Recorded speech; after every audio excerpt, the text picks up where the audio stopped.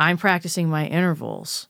My students are practicing their intervals. Larry Bayone, who's been here for 50 years, is practicing his intervals. You don't graduate from intervals or modes or scales or any of those things. You don't graduate from learning how to make a beautiful sound on your instrument that you can control and be expressive through.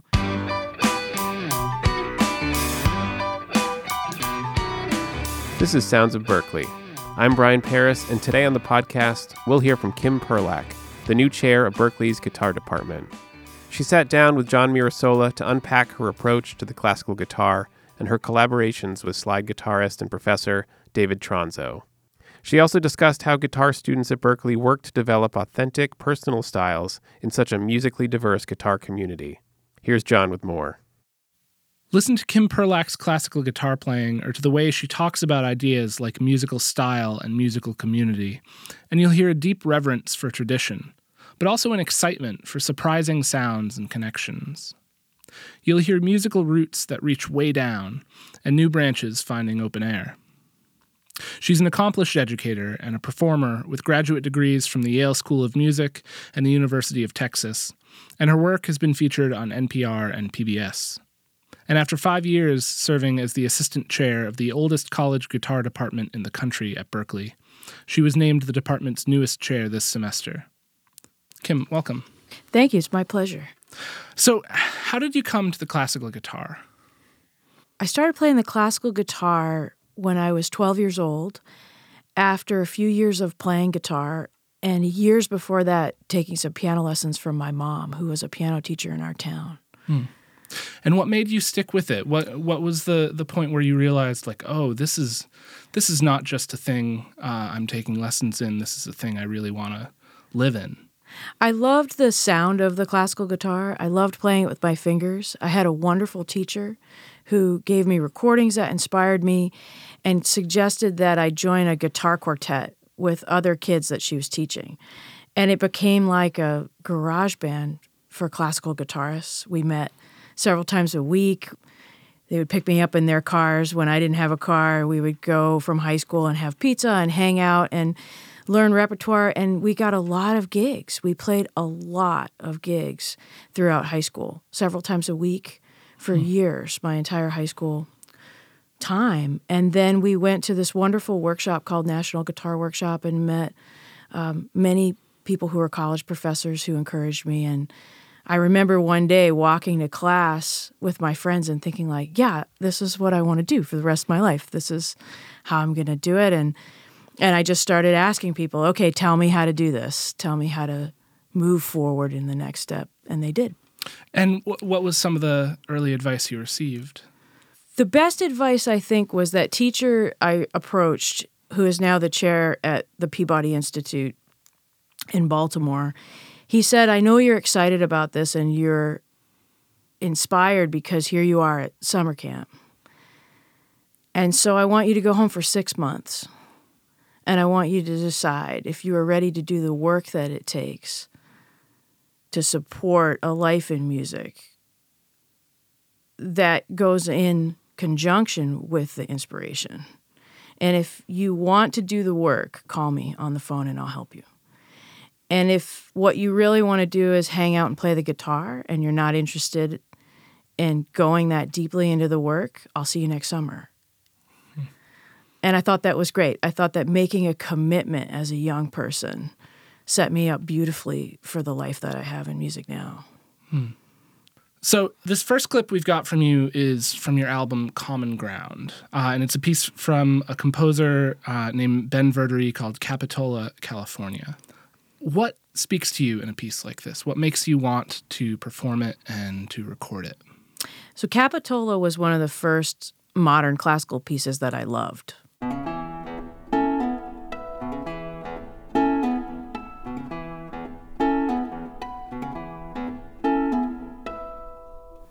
I loved it as I was switching into classical music from playing steel string guitar music.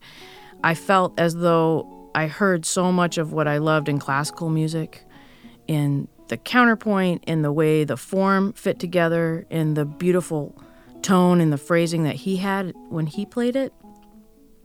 And it sounded new to me, and it sounded like so much modern music that I loved at the same time. And so that was one of the pieces in which I had a recording. I had heard Ben play it, and then I saw it in a guitar magazine. Someone had transcribed it and interviewed him, and I took the guitar magazine home, and I tried to learn it. And then years later, when I was studying with him, it was really time. I could play it. And so it's one of my favorite things that I've played and recorded, because I've had such a long history of loving that piece.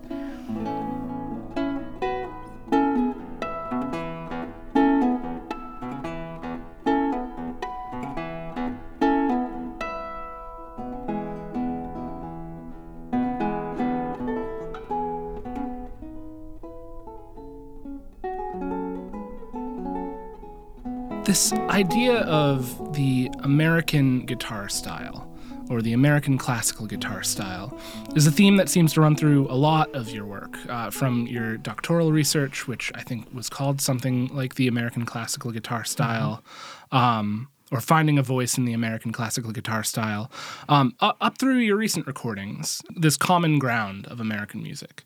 And so when I hear a piece like Capitola, what is it that makes me think this is American music? I think it starts with the rhythm. American music has a beautiful connection between European and African traditions. And the way musicians feel it is the way you feel the beat, the way you feel the pulse of the music is not right on the beat. It's just slightly on the back of it. So it has a bit of a groove to it. And that allows the phrasing to really flow and be loose, even though the rhythm is not loose at all. And I love that juxtaposition of it. There's a vocal quality to the melodies, whether or not you hear them in a specific key or it sounds like a folk tune or a pop tune to you, you can sing the melodies back. And there's that quality. And there's a sensibility to it and an aesthetic to it that makes people think this is a music of place. This is a music that comes from somewhere that the composer cares about and the performer cares about. And there's a lot of room for the performer to take chances and bring themselves to it and use it as their self-expression as well as showing what the composer was intending. And I think that's all very American, all of those things. Mm-hmm. Is the music you're interested in and the music you play defined by a place?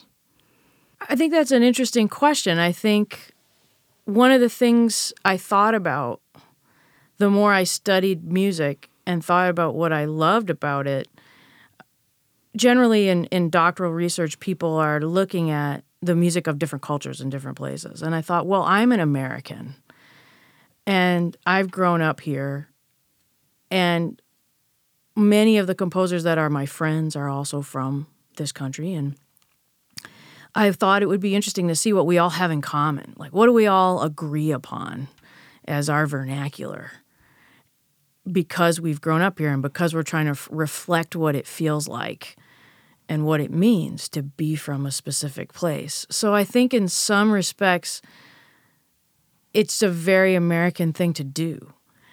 And I think my music in some way is reflecting a place, whether it's maybe specific to a city or a town or a region where I grew up, or a place where I feel like I am expressively, where I'm bringing different things together with people in real time, if that makes sense. Yeah, it does.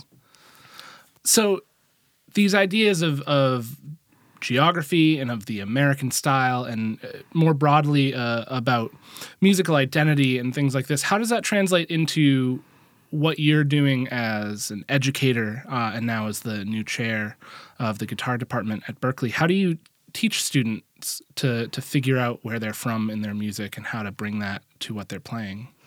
I think one of the great things about Berklee and the way guitar is taught here and the way we think of guitar here is it's based around a common language of vocabulary that we all share regardless of style and regardless of where you're coming from. And that has to do with a deep understanding of the fingerboard, of the elements of music when it comes to scales and chords and intervals, and a sense of your hands and how they work from a technical standpoint, like how to create fluidity on the instrument, but also really how to go deeply into your technique to think about tone production and how you think about color and attack and the shape of a note. So you're thinking about how you're playing something all the time and what you're playing. And these are skills that you can bring to any style. So then you can say to students in our curriculum, we have this wonderful faculty that literally represents every style that you can imagine.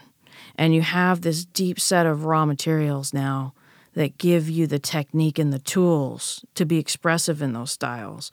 And so then you can choose where you go. You can go deeply into one style if that's what you love, or you can go deeply into one style and then branch out into others and mix them. So you're always balancing your personal authenticity with stylistic authenticity. And then you're coming back to the roots of these tools. And I think that's quite a brilliant way. I can't take credit for it. I'm the new chair. But it's a brilliant implement of our predecessors and the wonderful faculty who built our department, because it gives people this range to express where they come from and who they are. And it gives them the tools to do it on every level. Let's talk about that from a different angle, because you and David Tronzo, who is a slide guitar professor at Berklee and a slide guitar master, you're both deeply rooted in your particular styles of playing and your relationships with your instrument. But you also you collaborated with him and found this very interesting crossover between your two styles.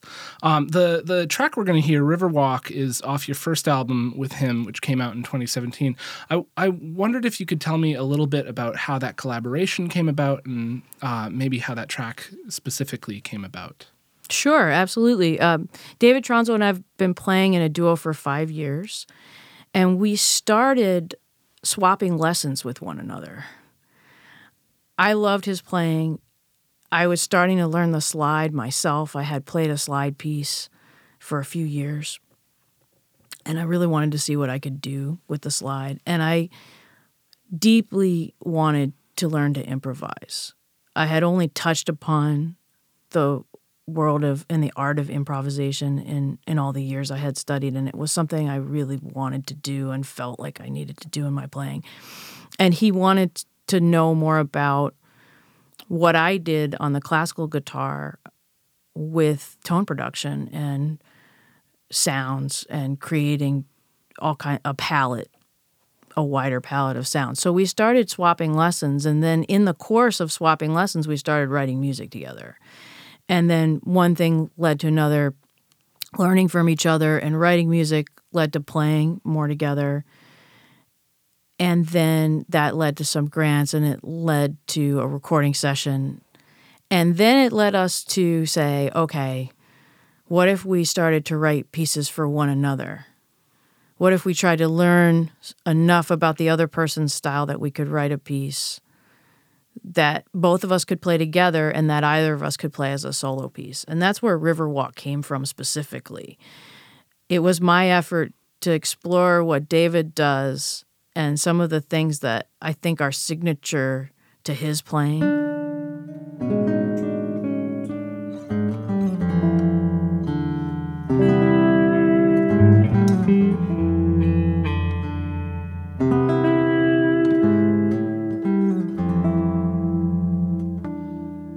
A dyadic approach, this beautiful contrapuntal approach that he has, this very angular intervallic thing that he does that just sounds in such contrast. And this beautiful way he can keep an ostinato happening, like a very fast rhythm going, and get it in your mind so that even when he leaves it to play these beautiful melodies, as a listener, you have an illusion that it's continuing. And so I was thinking about those three elements, and I thought I would like to write a piece that either of us could interpret as a solo, and then we could play together as a duo. And that was what became Riverwalk.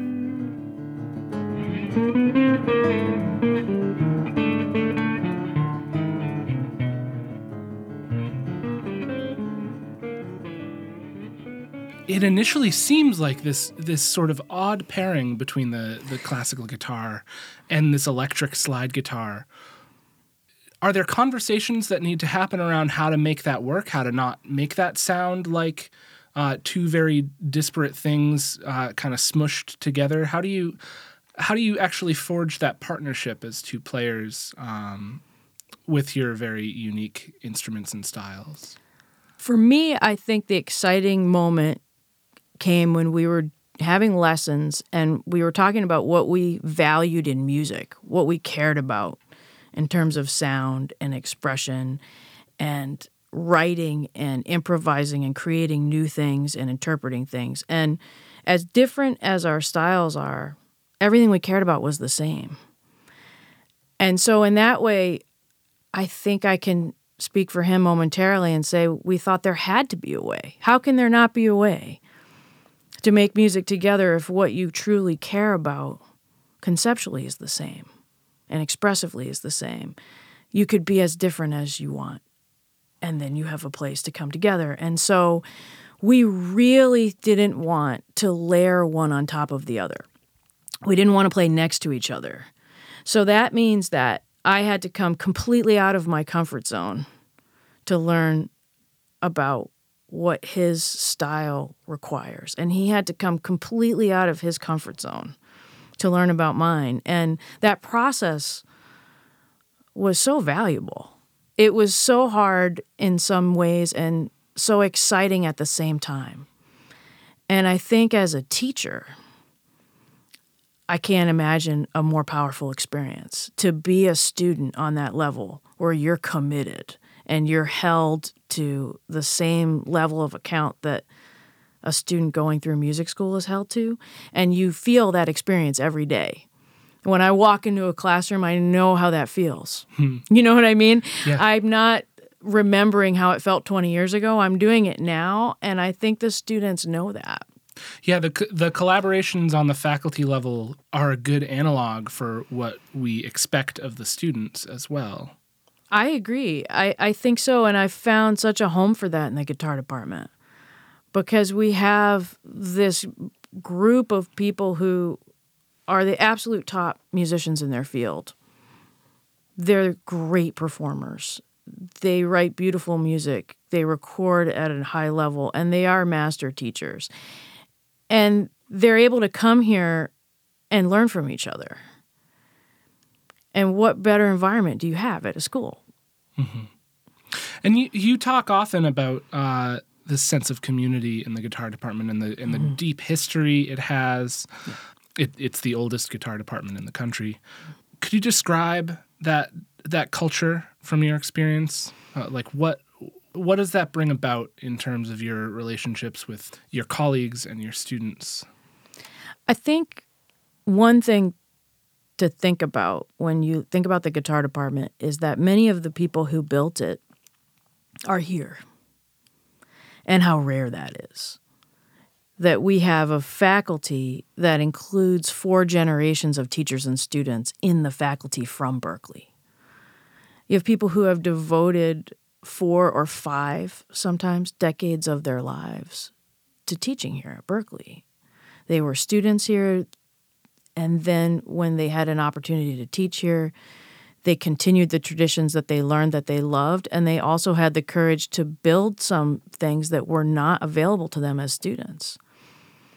And we had in our current chair emeritus, Larry Bayonne, someone who was so conscious of that when he was building the faculty as the department expanded and was willing to say to people, I love what you're doing, and I know you were a student here. Would you come and do this here at Berklee? And so I think people feel the repercussions, the ripple effect of that invitation, and they feel this honor to be here and create for the students what they dreamt, whether they had it or they didn't. Mm-hmm. And then that creates this sense of community right away that allows people to be colleagues and friends and collaborators and not competitors. And it's a great feeling. And I think the students hopefully feel welcomed into that lineage immediately. And I hope that as they leave, they feel like they have a home to come back to, because I think that's how the faculty feel about their time here. And that's why you can have a collaboration between me and David Tronzo or other faculty that are very different, because the environment supports it.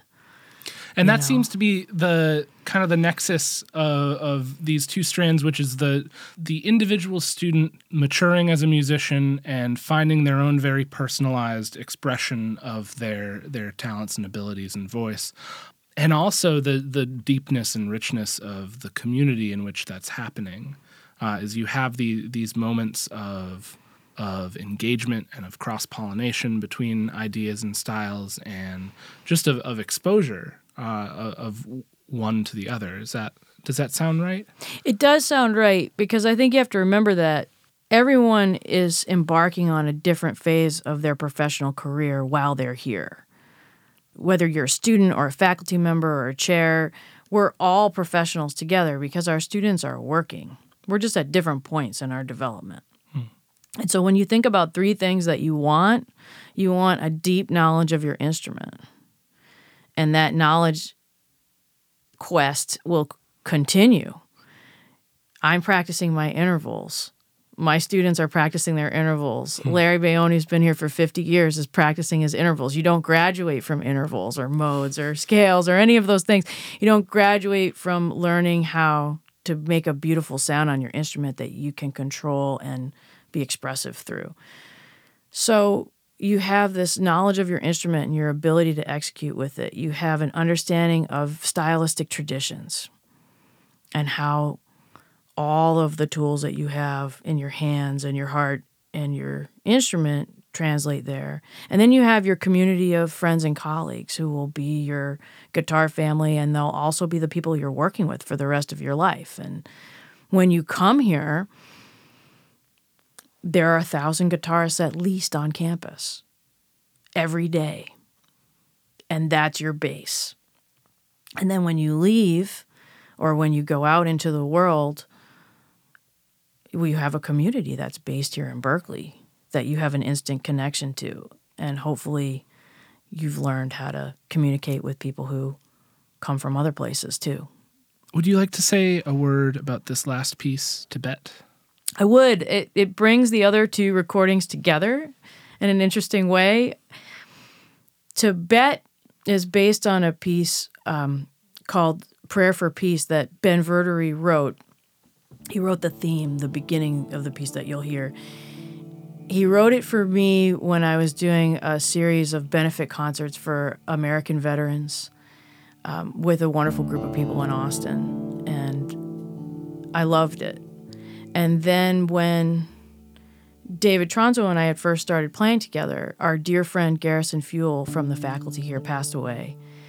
And we were organizing with our colleagues in the guitar department a memorial concert for him. And Garrison meditated and was a Buddhist. And that theme came up when David and I were playing. And we wrote this arrangement that you'll hear in Tibet as a piece for our friend. And that was the first piece we performed together as a duo. And one of the first pieces we recorded together as a duo.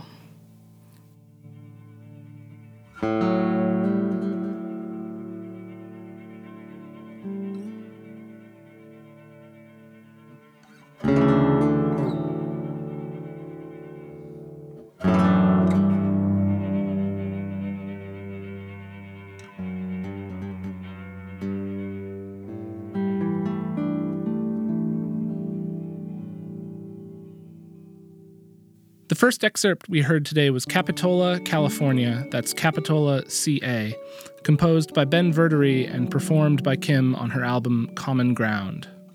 We also heard two songs by the Perlak Tronzo duo, Riverwalk and Tibet, which is based on themes by Ben Verdery. You can find more information and links to Kim Perlak's recordings at kimperlak.com, KIMPERLAK.com. This episode was engineered by Mark Aguilar at the Berkeley Internet Radio Network studios and edited by Darcy Davis. I'm John Mirasola. This is Sounds of Berkeley.